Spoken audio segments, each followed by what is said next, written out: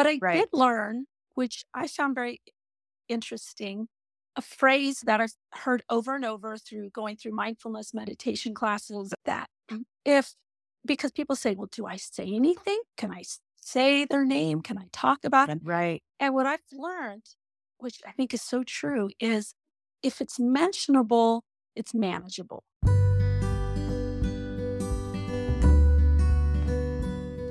Hey, family. I'm Coach Steph. And I'm Dr. Angela. We are the Grief Sisters. Together, we lost 4 family members in a 7-week time period. We know suffering. You may feel lonely, but you're not alone. Let's jump in.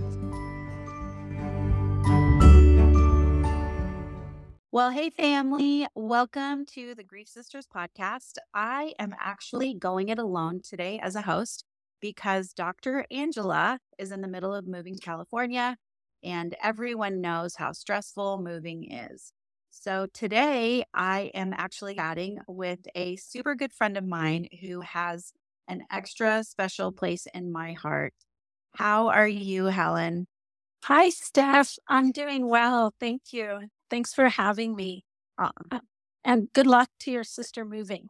Oh, yeah, that's a big deal. The moving is never fun. She lived in California for years when she was in college and getting her doctoral degree and all the things. And she's the smarty pants sister, but moved away a few years ago and then got to move back. So she's really excited to do that. It's not easy right now and it's expensive. Well, and it's, I think, kind of fun too, because you can get rid of things. Oh, I love true. that part. That is so true. Well, you just recently moved to a Yes, new house. How are you I liking that? did. Oh, I love it. I literally wake up every day so happy I'm in this house. Aw. The house found me. It was just a lovely way that I think the angels came and sent me directly to this house, and it was perfect. And it's still Aw. perfect. Even though it needs work, it's perfect. That's so great. I love that. For the listeners out there, I'll give Helen a little bit more of a formal introduction so you can know all about her extensive background with middle school students and adolescents.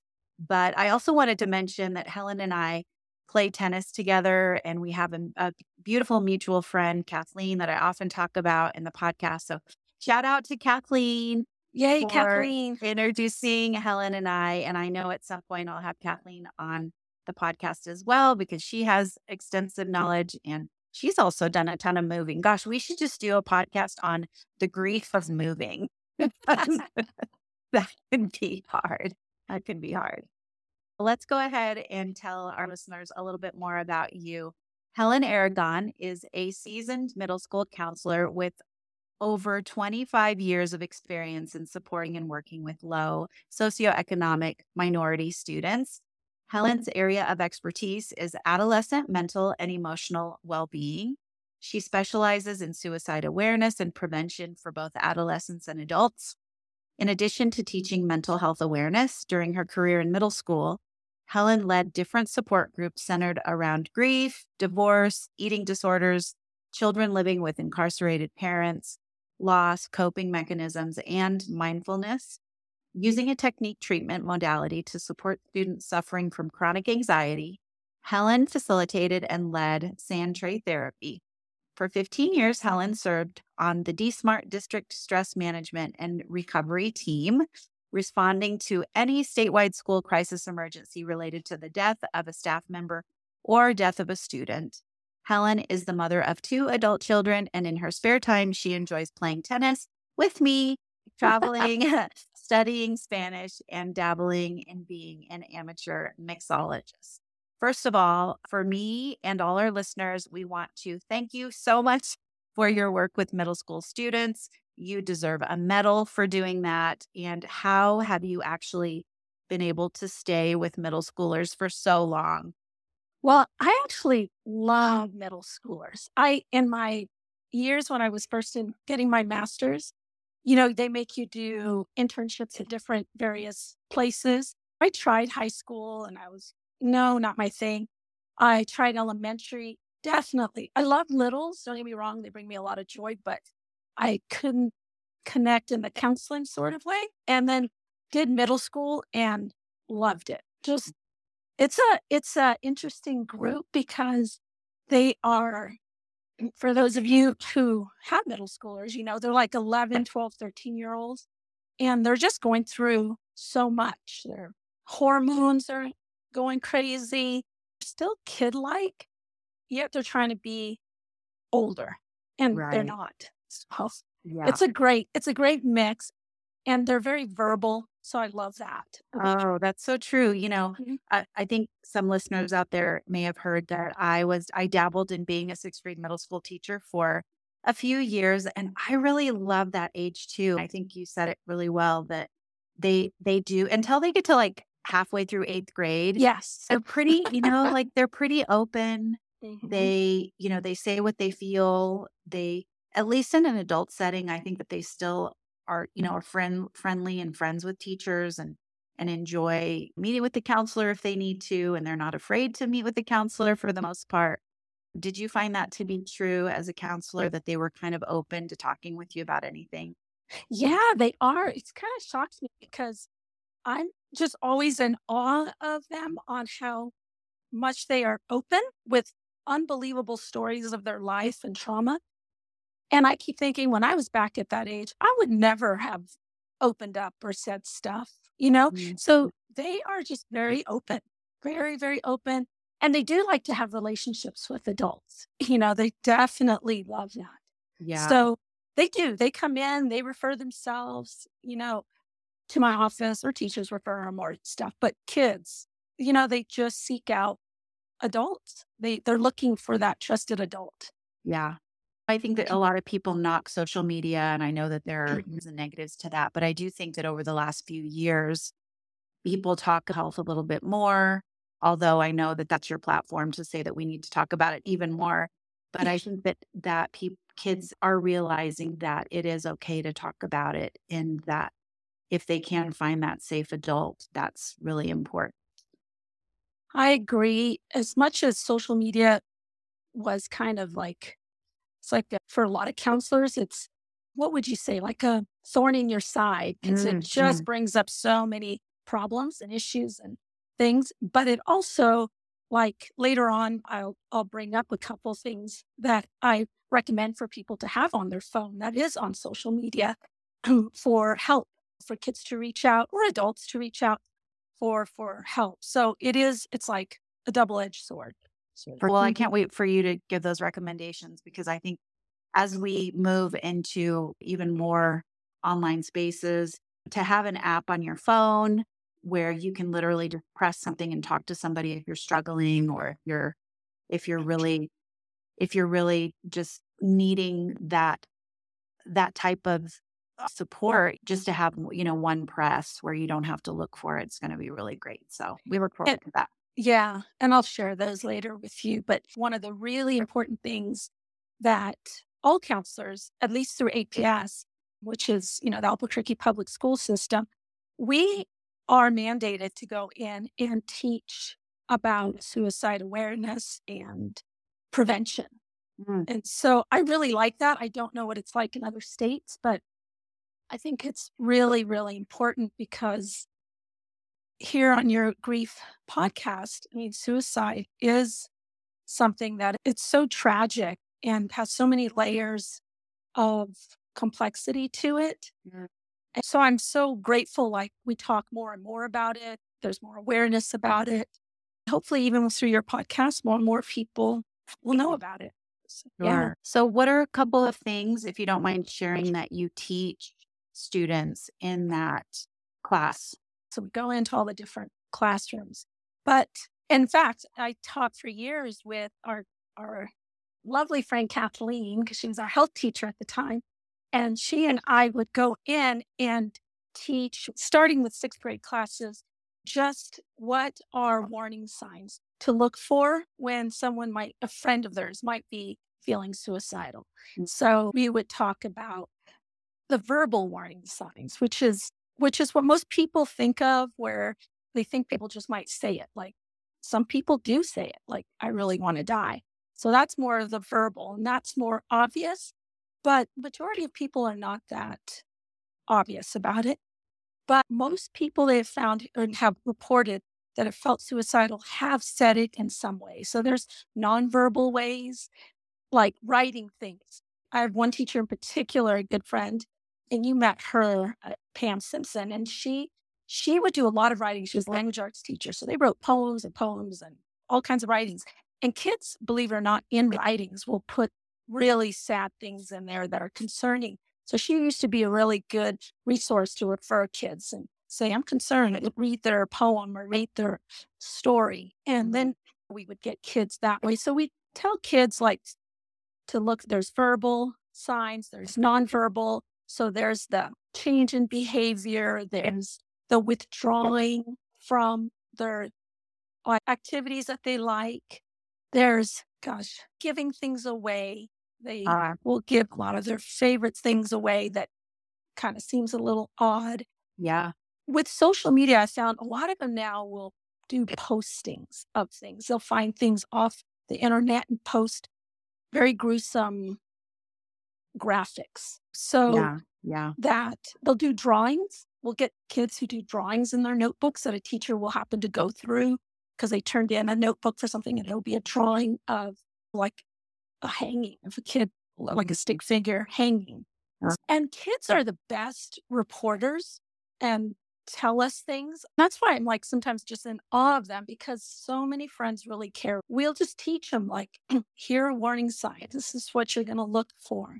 Since they're kids, they're kind of limited on how they can interact, but they can. And the primary thing at the end of like our whole lesson is they just need to tell a trusted adult that they're worried. We list, well, who are your trusted adults? It could be a coach, it could be your counselor, it could be an aunt, it could be your best friend's parent, or, anybody. It could be a priest, it could be, as long as they're over 18, is what we say. They just need to tell a trusted adult so that it's the trusted adult's responsibility to get help for their friend. I was going to say, I really like that idea, because if you put that in their head in advance and they're struggling, they're like, oh, we talked about my trusted adults, or, these 5 people or these 2 people, they have a plan in advance. And I think that might be a good recommendation maybe for parents to even talk to. I remember my daughter when she was in high school, and I was telling her, like, you may not want to tell your mom everything, but you can talk to your aunt so and so, and know that you have a good rapport with your teacher, and that your grandma loves you no matter what you do. I would give her a few people that she kind of had on speed dial. These people are not going to share with me what you're telling them. It's a safe space for you. And just to give them that permission to share what they need to with somebody else, and somebody that I knew would handle it the way I would. Yeah. And I love that, Steph. And that's kind of what we try to promote, is for parents or guardians to just talk to their kids about suicide. Bring this conversation up, go through a list of trusted adults. And it is because when you're really down and thinking of suicide, your brain, and we'll talk about that a little bit, can't come up necessarily with a trusted adult's name at that time. It's not thinking that way. If you're just like some part of your conversation with your kids that you talk about safety when they're little, like you don't run on the street. You can't just, there's cars. And we say all these other safety things, but suicide's another safety that shouldn't be something that we don't talk about. It shouldn't be something shameful. Because working there for 25 years, I was amazed, and still to the day I left, how many kids really suffer from depression, anxiety, and have had suicidal thoughts. Yeah, the numbers are surprisingly high. Just a lot of kids hide it well. I love that you say talk about it to your own kids. Talk about it, bring it up, tell them if they have friends, whoever. But you might be the trusted adult that your kid's friend could come to you, things like that. I like that. I like how you said as well that you didn't keep it a secret, or that it's, that it's not hidden under the table, this conversation, because we do. say, honey, I taught you how not to ride your bike in the street. So I just want to talk to you about, suicide, because it's also, as a teenager, it's a safety thing. I think that if you approach it in that manner, that can be really helpful for them. And yeah, and Helen, you talk to adult and students. You kind of brought up trauma and what it does to our brain a little bit. And so in talking to adults and students about trauma and what it does to our brain, could you take a little bit of time to tell our listeners and me how trauma really affects teenager or adolescent brains? Well, I stumbled across trauma, and now I love anything trainings that come out on trauma. I like sign up right away because I just find it fascinating. I find it fascinating because I think it's become so helpful. Well, it did for me. And then I was like, wow, I should really teach this to kids. And then this would make sense because trauma, as we all probably have heard, at least adults have heard, of how when we experience trauma, we have the fight, flight, and freeze response. Sure. And that is, a little description of this would be that part of your brain that it funnels to is called the amygdala. Let's put it this way. Our brains are designed to keep us safe. That is like number one primary goal. It is always scanning. We don't know it because it's doing it subconsciously. And so we'll go on with our day, but our brain literally is scanning nonstop and it's looking for danger. And the minute it detects what it feels is danger or a threat, it goes into this kind of unconscious mode and sends a signal to your amygdala, and it tells you you're either going to fight, you're going to freeze, or you're going to flee. One of the two. And when it determines what you're doing, because you're not determining it, really, it's happening so quickly because it's designed to keep you safe, you start having all these physiological responses. What I like to teach kids is like, because a lot of kids deal with anxiety. My heart's racing. I feel like I'm having a heart attack. Adults, we feel that. Like you feel like you're having a heart attack. Your gut is in a knot. And the reasons, so I go into explaining like when you have trauma, when it detects trauma or threat, I should say, when your brain detects a threat, it's really primal. It was for the days when we used to hunt and you'd be faced with a saber-toothed tiger. It would see it, it would tell your body would do things, you'd run, get out of there, and you'd be safe. The problem with today, a lot of things is your brain can't detect level of danger. So it can't say like you're faced with a tiger is any different than, say, me coming on this podcast and being nervous in the morning or something. It just knows, hey, my heart's starting to race. My hands start to feel kind of cold. Your brain starts to race. And it's because all this oxygen is getting pumped. And this is what I tell the kids is oxygen is being pumped through your body so fast. It's trying to like get your blood going faster. It's putting the energy where it needs to be for you to run or fight. You start to lose, which I found fascinating, your peripheral vision. You just become very focused because you're tunnel vision, basically. Tunnel vision. So when any of us are with trauma, you just become tunnel vision. That's why, like you were saying, when you have that tunnel vision, your brain isn't going, who are my safe people that I could go to? Because it can't. That's not what it's doing. It's either you're going to fight, freeze, or flee. You get tunnel vision, and which is great if you're faced with like walking in the woods and you run into a tiger and you got to run. That's great. But it's not it doesn't happen. It's not what's happening when you're sitting in school and you all of a sudden have anxiety or you're dealing with a trauma response. It doesn't help you. So I try to explain to kids like, this is what's happening to your body. It's just a normal response that kids get, adults get, or they work the same. And what's great is if you can get an understanding, at least for me, of why your body's starting to do this, then you'll know, then I can teach them like what they can do to help themselves dissipate those physiological responses. Because you can't, but when someone is in total crisis mode, I've been listening to your podcast, like those early days when Mason passed away, you were in fight, flight, and freeze mode. And that's why when you said that lovely story about Kathleen bringing you Kleenex, your brain was there's no peripheral vision for you. You were just walking around with that Kleenex and or the toilet paper, and here you were super focused. So that's what happens in intense trauma and grief and things like that. It's nice to explain it because it then normalizes it for them, and then you can say, "Well, you're not having a heart attack.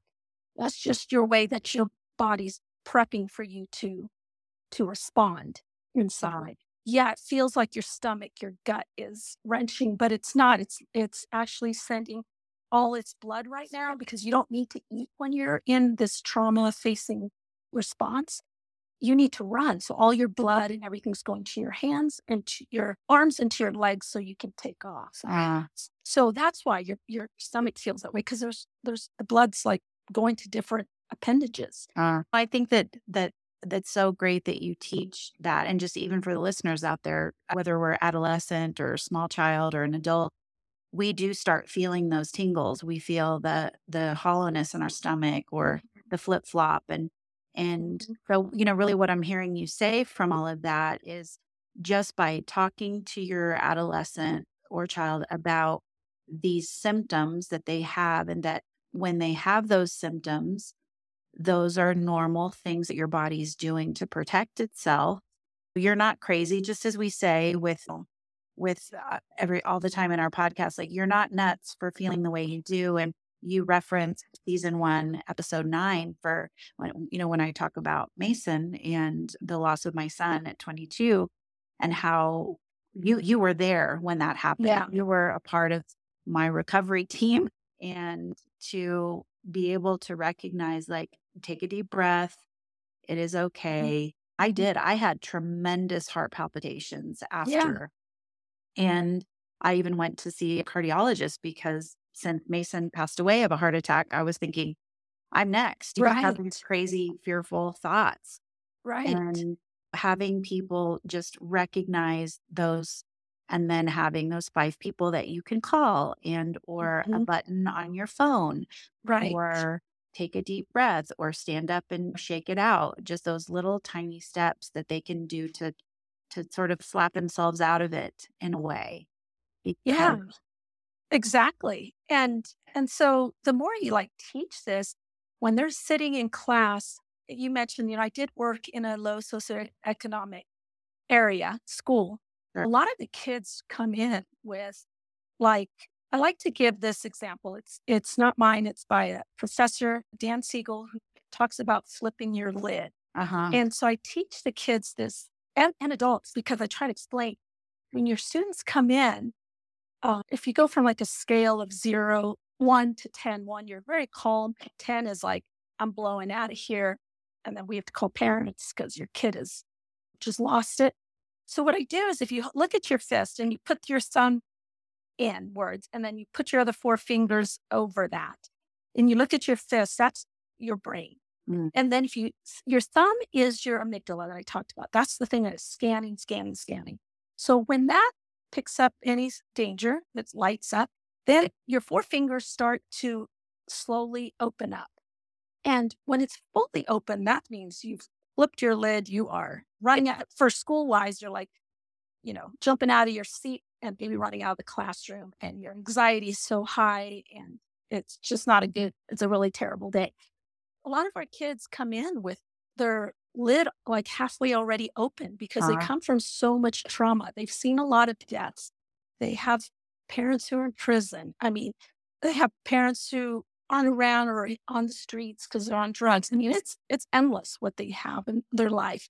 And so they already come and their lid is like, it's already 3/4 open. And then they walk in school and someone says something and that's it. And then they flip their lid. What I do is like teach them when you start feeling like that stomach feeling, like you're like, oh my God, my stomach's already feeling it. Some kids like start feeling it in their heart. I'll ask them, when you notice, what do you notice? And they'll be like, my heart starts to pump. So I'm like, awesome. When you feel your heart pumping, that's when I need you to just start taking a deep breath. And then I teach them about breathing.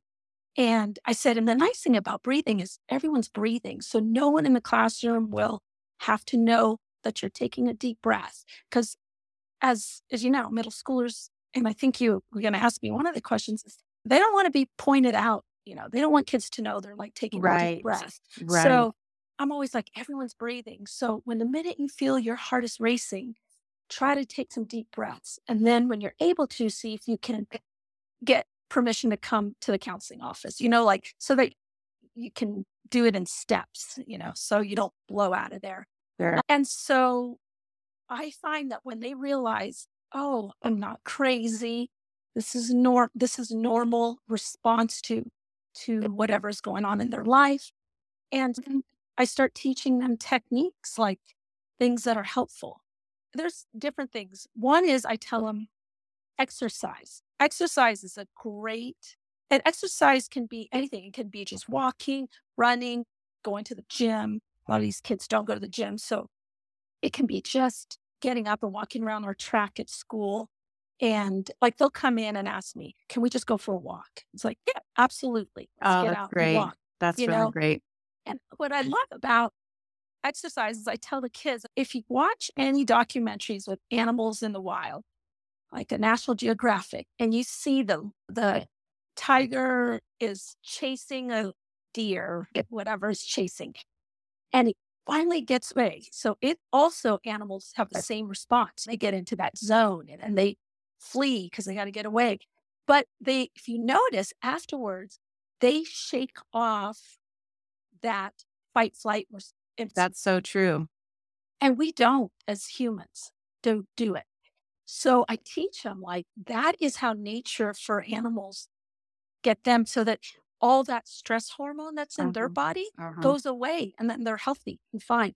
We hold on, and then that stress hormone that's released in that fight flight that kids hold on to all day long and night long and however long, it just builds up and it's toxic in your body. You do hear, even especially elementary students, and I would do it sometimes in the science classroom because I was lucky enough to have a big classroom Oh, yeah. where we would like, let's get our wiggles out. Yes. Like, Yeah. let's just stand up and get the wiggles out. And Yeah. oftentimes we say that's where dancing can become such a release, or, Absolutely. listening to your favorite music. Yep. And I love that too. Unfortunately, PE is not a huge part of the schools as much anymore, at least in some areas. And for them to be able to walk every day, it was so important and really helpful. Yes. Helen, I wanted to ask you a little bit about adolescents not wanting to sort of stand out. And for my daughter, who lost her brother when she was a freshman in high school, she really exposed her feelings pretty quickly that she wanted to be a regular kid. She did not want people to single her out for the girl who lost her brother. She actually had a teacher who singled her out in a classroom setting and asked her how she felt about the 5 stages of grief. In front of the whole class? In front of the whole class. Oh, wow. And I bet that Natalie had those exact feelings that you're talking about. I'm like, oh no, really? Yes. Oh, And gosh. she immediately started crying, got up and walked out. And if I remember the story correctly, or wanted to walk out. But this was very raw and a very direct way of singling her out. Can you explain why some adolescents feel or want to feel just kind of like the regular kid? Well, I can tell you, and you probably know this too from working in middle school and probably high school, but elementary is different. But most kids don't want to be singled out, period, whether it's even for something positive.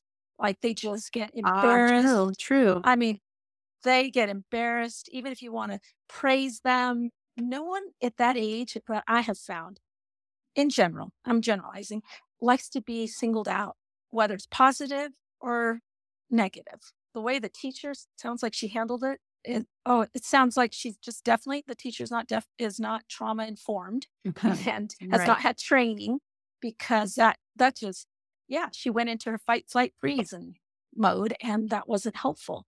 I know from experience, my nephew passed away 2.5 years ago, and his younger brother, nephew also doesn't like to be singled out. And he also doesn't want to be known as like, oh, I'm the brother whose brother died. Like you get kind of labeled, and like people are like, oh, oh, your brother's the one who died. And so it's an attention that is hard to take. We do, as I say, I feel we live in a very grief illiterate world. We Mm, don't know, as people watching people going through grief or experiencing grief and death, in particular death, don't know what to do or say. And so it sounds like that teacher did all the knows of what you don't do. I mean, talking to Natalie privately would have been much nicer. Just right. checking in when she returned, just to say, hi, I'm happy you're here. Let me know if you need to talk. But Sure. private, like done that privately. Sure. Well, and I will say, this was not immediately after the such Uh-huh. situation. I happen to be a teacher at the school and I Hmm. love the school and I actually enjoyed this teacher as well. But I believe it was the year after. Okay. And teacher sort of felt like enough time had gone. I don't know what her thought process was, Hmm. but at any rate, it, you know, it is really a big validation that people carry it with them for a long time. And we Hmm. want to be sensitive to how we interact with someone. Maybe thoughtfully say, would you like to share anything about that? And if you don't, that's completely fine. Absolutely. Make it an Having it, option. yeah, having it be open. And you and I have talked at length about how people maybe do pull away from you when you are grieving because they don't know how to handle it. But let's shift gears a little bit because I definitely want to get to this question. I know that, as we said in your bio, that you were very active in helping schools and school communities, in particular, after a tragedy occurred, a death of a student or a death of a teacher. Would you share what that experience was like to be a Yes, counselor in that situation? Unfortunately, we see this all over the news, it is. happening all over the country in large and small ways, as far as unfortunately the number of students that were affected or teachers. From your counseling perspective, give us like a little window into that type of situation and how you guys go into just help mode, if you will. I'm going to put all like kudos to, again, Albuquerque Public Schools, because what we have set up in Albuquerque, and this is not all in New Mexico at all, but actually in our school system, is we have it's called the D-SMART team. And it's the District Stress and Management Recovery Team. So it's a group of us counselors and nurses, and it actually can be anyone. So we do have some admin nurses and a bunch of counselors and social workers. We volunteer to be on this team. When we get a call, which is very often, it also is surprising how many calls we get where there's a death of a student at, say, a high school. I would tell you what we do is we go into the high school. This is what a typical kind of day looks like. We go first thing in the morning so that we do a staff meeting before school starts so we can notify all staff all at the same time with the same information and let them know what's happened. Because of social media, a lot of them already know everything, but pre-social media, they would just find out that first thing when they came in for that meeting. So it's a kind of a shocking way to start. Then we tell them what we're going to have. So what we do is we provide what we call safe rooms for students, and it's usually in the library or somewhere where we can house quite a few kiddos. And then the counselors are in there or social workers are in there, and we provide is what's called psychological first aid. What it is we're promoting safety, we're promoting calmness, we're promoting connectedness, seeing if kids are connecting with other kids. We're promoting like hope, basic needs, which is huge. And the main basic need is we're literally like handing out water and crackers or granola bar or something like that. We're there just to listen, help them Mhm. connect with other people. And we're also triaging and looking for the outlier is what we're really doing too. So we're looking for the kid who's not connecting with any other kids in the room, the kid who maybe's crying uncontrollably and just cannot stop, the student who looks maybe really mad and saying very angry things, kind of lashing out. We then go to that particular student and we try to make sure that they have resources. Do they have someone they can talk to? We try to make sure if they are someone who's just crying, and they're not going to stop crying because it triggered something for them. We call home, see if someone can pick them up. Also, then give them all of our resources to the suicide hotlines, the crisis hotline, keep track of who's coming in. All the kids have to sign in. And then we make sure like their counselor at their school follows up with them if we're worried about something. As we know, just because a certain student dies or teacher dies, some people have no connection to that person. And they're not necessarily sad I mean, I kind of want to say this doesn't sound bad, but that death can cause a trigger for someone who already lost somebody. Right, right. Yes. So it's not like they're that, but maybe it triggers that their brother died. And so all their feelings are coming up. Basically, in that safe room, we're looking for outliers, and we're also trying to create a sense of calmness and give resources and awareness. And it differs with age groups. When they're little, you do a lot of sitting with them and coloring, and little kids, they're so fun. I actually enjoy going to those schools in elementary because they just talk as they're coloring. It's all age appropriate, but we just try to keep an eye. It's harder in high school because they can drive. So a lot of them like are upset and then they just leave campus, take off. And then you're like, whoa, we got to track that kid down, make sure someone's can find them, a parent can find them or something. And so it gets trickier because they can leave campus. So we do that. We try to create some sort of normal, try to get them back to feeling of some normalness. We notice, can they start eating? Are they okay to go to lunch with their friends?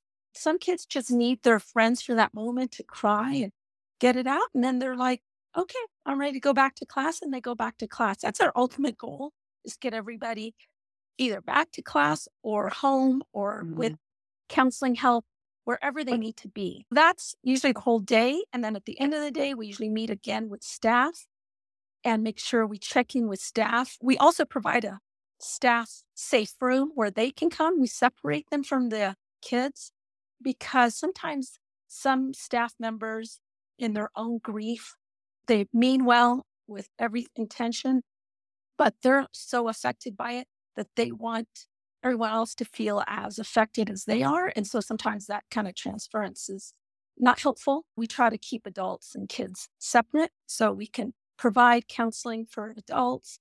Then at the end, we meet again with the staff. We check, we do a whole scanning in the room as we're giving our spiel, because there's quite a few of us usually there, to see who's leaving. So if we see someone like leaving the auditorium while we're talking, we go right after, make sure they're okay, are they safe to drive, because everyone reacts differently. Some people are angry when something like this happens. Sure. And we just don't get on social media because so much stuff that's not true also gets put out there. Sure. And we just teach them like how to do self-care, to go home, call a friend, what that kind of stuff. Just a lot of self-care. Yeah. I have to say, because oftentimes our Albuquerque public schools, they get a bad rap for various reasons, but it's such a relief and so encouraging to hear that our school system is on top of this. And I absolutely love that you volunteer for it. I know that with your empathy and your knowledge that you're such a powerful person on that task force. And I know that you're planning to go back to school after a year off. Is that true? Are you still trying to go back to middle school again? Only middle school. I keep my eye out looking at what openings are happening. Yes, I did retire last May, and I've had a fabulous semester off. I cannot complain. I've had a lovely time. I'm thinking of going back in the fall, but it would definitely have to be middle school. And yes, and then go back to volunteering on the D-Smart team.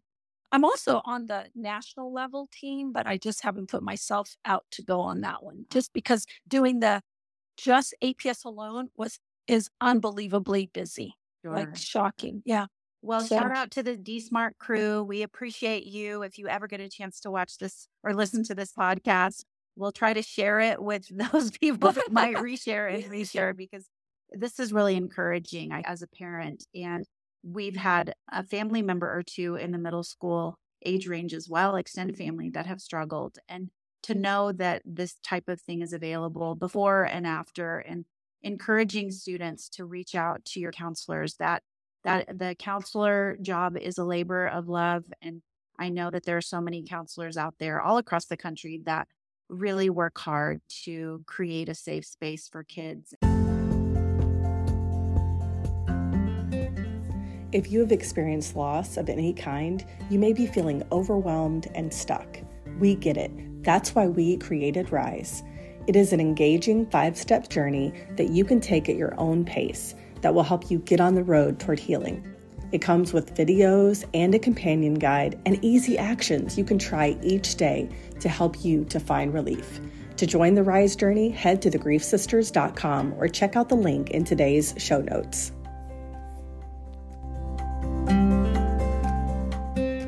I wanted to ask you a couple more questions before we ask our final question to you. And you mentioned briefly that you have had grief in your life as well. And you discussed a little bit about your nephew. And what was his name?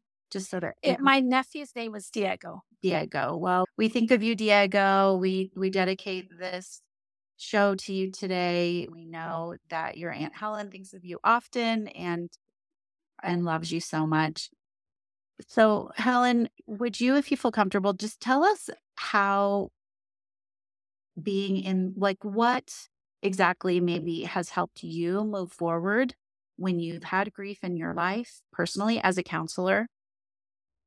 Yeah, well, I'll tell you, there's nothing like really learning without going through it. I feel like I was book smart on a lot of this stuff until it hit me personally. Ah, And then it was like, oh, that's what they really mean. Oh, that's why kids can't really focus and do their math when they're, traumatized because someone got shot and killed. It's one thing to read and know it. And then when grief hits you, it's a whole nother thing. sure. For me, well, for a couple things. So my nephew, it's only 2.5 years. The time is weird. It feels longer, but in reality, it's only 2.5 years.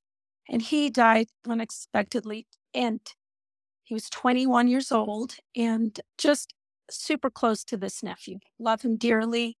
I think for me, it was you get into that mode. Like I was just like, I got to help my brother and my sister-in-law. And so you get into that fight flight mode. So I'm like, I know what I'm going to do. I'm going to set things up for them. I went on like automatic pilot. Sure, sure. But then I realized I need counseling. So counseling was helpful. Mm. Also, I did so much reading going through grief. I hear you guys talk about it in your podcast. I listened to so many different podcasts on grief. I read up, I got books on it. I just started doing stuff where all of a sudden it's like, oh, this is all normal responses that I'm having. It's not just a Helen response. For me, it's like, Sure. this is what people go through. This is how it feels. I also learned what was helpful for me that people did. And that was like just planning things, inviting me over, showing up with food, even if I said no. And I know I listened to again in one of your podcasts. It's like, oh my God, they did the same thing as I did. I would say, no, I'm fine. I don't need anything.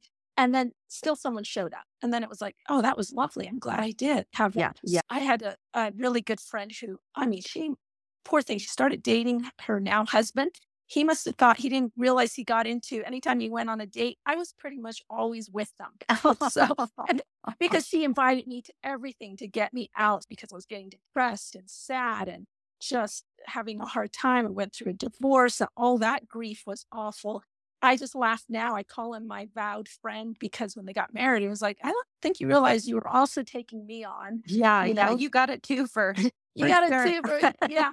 Yeah. Because without her, doing those things, I don't know. I think it would have taken me longer maybe to get out of the grief. It's not like I'm out of it. It's just changes. And I love how this one guy worded it as like your grief changes from a level of grieving and pain to a grieving of love. I feel like now I'm in a grieving of love and I will always grieve for my nephew. And my divorce was a whole grieving process, but there's just a different place I'm in. Now I realize, Steph, that I do this to my brother, whose son was the one who died, and my sister-in-law. I realize I don't give them a lot of advance notice on invitations because they turn it down. Ah, But if I do last minute, like, oh my gosh, I made so much spaghetti. You want to come over to my house to eat? And then my brother will be like, sure. Shows up, and then like my kids are here, or my other brother might be here, but I don't tell him everyone's here because I know he'll say no because mhm. their first thing is to shut everything down. Well, I But hope he once never they, listens to this podcast because I know. you're tattletaling on yourself. Exactly. So I'm like, so then he'll show up and then they're both happy they did it. They Yeah, will say, yeah, oh, if you had told me everyone was going to be here, we would have said no. But sure, it's like just learning those kind of things. I'll just invite him. And sure. I won't, I don't say no. And I mean, it's not like I'm saying, I don't know what I'm doing, but I'm just doing it in a way that I know that they're less likely to turn it down. Sure. So Well, we know, and we've yeah, discussed before in podcasts that as someone has dealt with a tremendous amount of grief as well, yeah, that it's just easier to say no. It's mhm, like I've never really worded it that way, but coming from their perspective, it's like, oh my gosh, like I got to do all these things to get out of this house. And I really just don't want mhm. to do anything. Right, And right. I think that it's a good lesson when I'm hearing you say, like, on both sides, as grievers, we need support and we are here. Helen and I are here to give you permission to say yes, to give you permission to go and have community, that is so important. And for those people who have done a lot of inviting, maybe try inviting in a different way is really a good idea because I would say like I was opposite maybe than your brother and people would ask me a week or two ahead like, "Hey, do you want to do XYZ in a week?" And I'd go, sure, I'll try or whatever." And then I would literally forget that Mhm. Oh, yeah, I would think to myself, I can't even think that far ahead. Are you kidding me? I'm trying to yeah. put one foot in front of the other. And I don't even know if I'll get good sleep that night. So you start to have this anxiety about just even saying yes to anything. And I've said before as well, like, I didn't ever want to be the downer. Right. You really don't want to invite me, right? I show up with like a box of Kleenex or a roll of toilet paper tucked under under my arm. Like, Under your you arm. you really don't want me.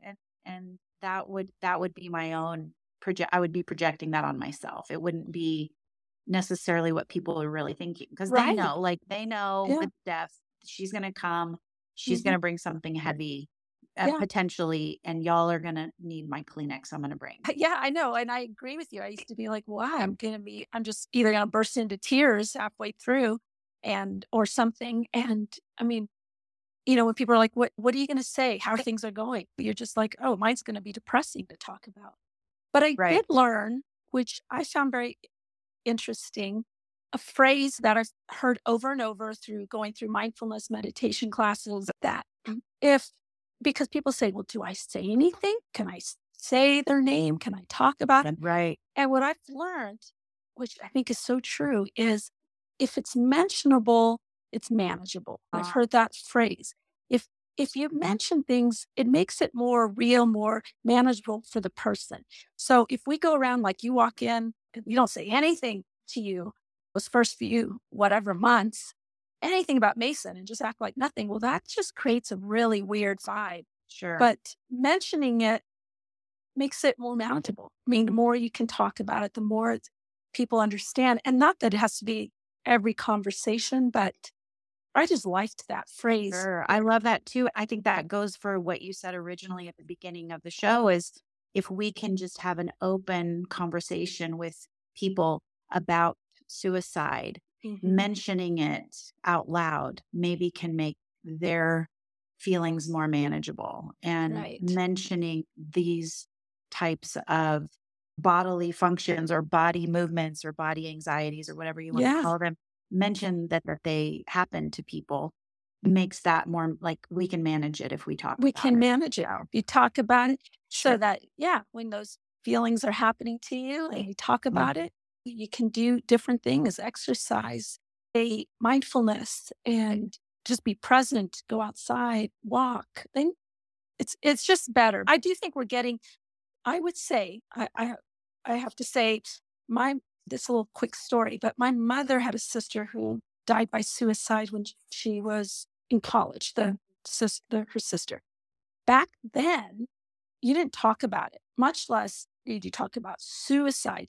Then they were part of the Catholic Church, so you couldn't even be buried in the Catholic Oh cemetery my those goodness. times. It was back. They live in a small town, so it was just awful the way it was all handled. So the way they did it is you never talked about this aunt, like, at all. We couldn't even say her name. We nothing. So that's how I grew up. I thought that's what you did when people died. You just don't talk about it. And it wasn't until I was, like, in college and someone had a brother who passed, and they would talk about their brother and mention them and all this stuff, and I was just like, "Oh my god, you can talk about it?" She was like, "Yeah." And then it took me years before even after going through school, like, "Oh, you actually can talk about." And it was really a lot of the kids in middle schools that taught me that, and that's why I'm in awe of them because they would come and say all these things. Wow, they can talk about it. That is awesome. I Yeah. just think we're in a better slowly getting into a better generation of being able to talk about mental illness and Sure, things like sure. that. Well, I know that this could be in a completely different episode, so we won't necessarily talk about it at length, but we are dealing with this timely post-COVID world where we Oh, yeah. know that adolescents have or thought about and have committed suicide at a much higher rate because of isolation, Yes. that we have to, as a society and a community, continue to shine the light where the darkness is, Yes. so that they know that there is light and that there is a way out and that there is Right. tomorrow and that there are people. And Helen, I know that you have helped thousands of students over your lifetime as a counselor. And on their behalf, I thank you for everything you've done. I bet you see people periodically that come up to you and know you and remember you. And that I do. I run probably. into some, like, at the bank, and they're, like, adults now, and they Mhm. still recognize me, but I don't recognize them That's because because you absolutely, you look the same. That's why. You probably look exactly the same. So For they're like, sure. I'm like, "Oh my god," and, here they are, like, working at the bank, and, "Oh my god, this is so How awesome." cute, So, how sweet. Well, on yes, all of their behalf, I again thank you so much. I know that you wanted to share a couple of I do. resources So, before we head out of here. Mhm. yeah, they're apps that you download, free apps. One is called New Mexico Connect. It's NM Connect. It's a great one. What I love about it is it's easy to navigate. You can talk to someone 24 hours, 7 days a week. You can also text someone. It's called a warm line, and kids like to text. So you can Ah, also text. That's a limited time, though. Like it's till 11 at night or something like that. I'm not 100% sure anymore, but I know kids like texting. So it's nice that way. And another one, it's through the Jason Foundation, which is the program we use to do a lot of the teaching of suicide prevention. And that app is called A Friend Asks. And that one also super easy to navigate. And I like it also because it lists warning signs, it lists what to do. And then it has a thing if you're feeling suicidal, tap this button and you can tap it and talk to someone right away. So there's those two. And then everyone should be I think it's this summer where they're doing the universal 988 ah, number that right, off your phone, right. which I think will start taking place this summer. Yeah. And that will Can be you repeat the second one? A friend a friend asks, asks.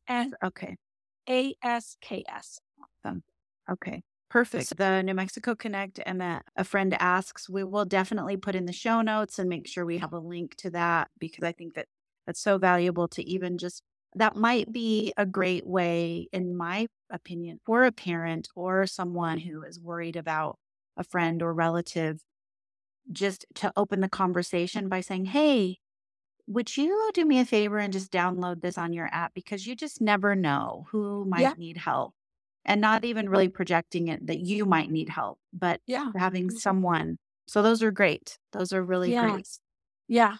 So hopefully people will put it on and I pass those two on to anybody just to have, because even adults sometimes, I mean, like, what do we do when Sure. someone tells me? So It's all there. And adults can use this. So it's not just for kids. This is for anyone in crisis. Great. Great. So yeah. Great resource. Anyone in crisis. I think those are really, really good. And I think just really clever apps that are, again, just comfortable to press the button, and it gives you what you need, and it gives people the ability to take that one first step that we know if they can take that one step forward, that it will create that light that they're looking for. So speaking of light, we ask every guest on our podcast the question that I'm going to ask you, because it's so important to know, how has joy found you recently, Helen? Oh my gosh, this is so easy. I love it because it's my 1-year-old niece. Oh my goodness. There's nothing like a little kid to bring joy. She just brings so much joy to the family, to my brother, to my other sister-in-law. Just a 1-year-old. I just watched her at her birthday. I'm like, oh my God, look how we just stare at her. And we're all beaming. We're just beaming no matter what she does. Right.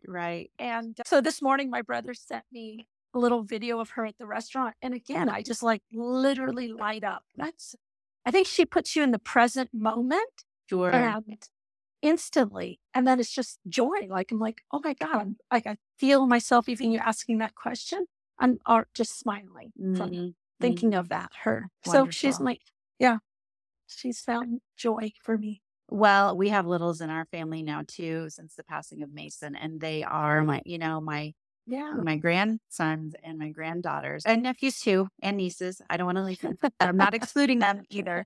But the ones that came, after Mason, I pretend, and hopefully there's some reality to it, that he handpicked them for us. The family that are in heaven bring these littles to us that we take all that love that we had and still have for our past loved ones. We just smother these babies with as much love as we can. So what a sweet thing. And I'm so glad you have her. Yeah, same too. So thank you. And thank you for having me. You're welcome, Helen. It's been so great to have your passion and your knowledge about this, and just giving us simple steps to start a conversation with a kiddo. You can be that change is something I think that's a really big takeaway from today. And you are so humble and you are so kind. And I just really appreciate you. Oh, thank you, Steph. I love playing tennis with you. Me too. Me too. Love it too. All right, family, if you feel that this episode helped you, or that this episode would help a friend or family member, please share the Grief Sisters podcast. You can also connect with me, Coach Steph, and Dr. Angela on Instagram at Angela Gorrell, Gorrell, and Stephanie Bullen Official. Our links are in the show notes on the Grief Sisters website as well. And as always, in the place of Dr. Angela, since she's not here today, I will end this podcast with a blessing for you all. Thank you for joining us today, family. We are grateful to you and for you. Until next time, let's try to stay open to joy, because seemingly against all odds, no matter who you are or what your circumstances are, joy can always find you.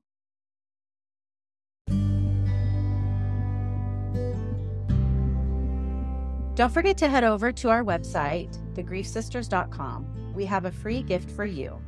It's a 5-day grief meditation audio track that helps you manage anxiety. It includes a 10-page printable journal that walks you through each of the 5 days and provides a way to help you track each day. You can also find another audio version of the grief meditation track on episode 3 of season 1 of our podcast. We are also currently working on a series of resources and small group opportunities that will be tackling various phases of grief. These breakthrough resources will help you take steps to find the motivation you need to move through grief at your own pace, but move forward nonetheless. So look for updates on our website for those launches soon. Also, please look for our Grief Sisters book club and support group on Facebook. And remember, it's a we don't care if you've read the book club. Join us anyway. All of the links will be available in the podcast descriptions. Thank you for joining us today, family. We are grateful to you and for you. Until next time, let's try to stay open to joy, because seemingly, against all odds, no matter who you are or what your circumstances are, joy can always, always find you.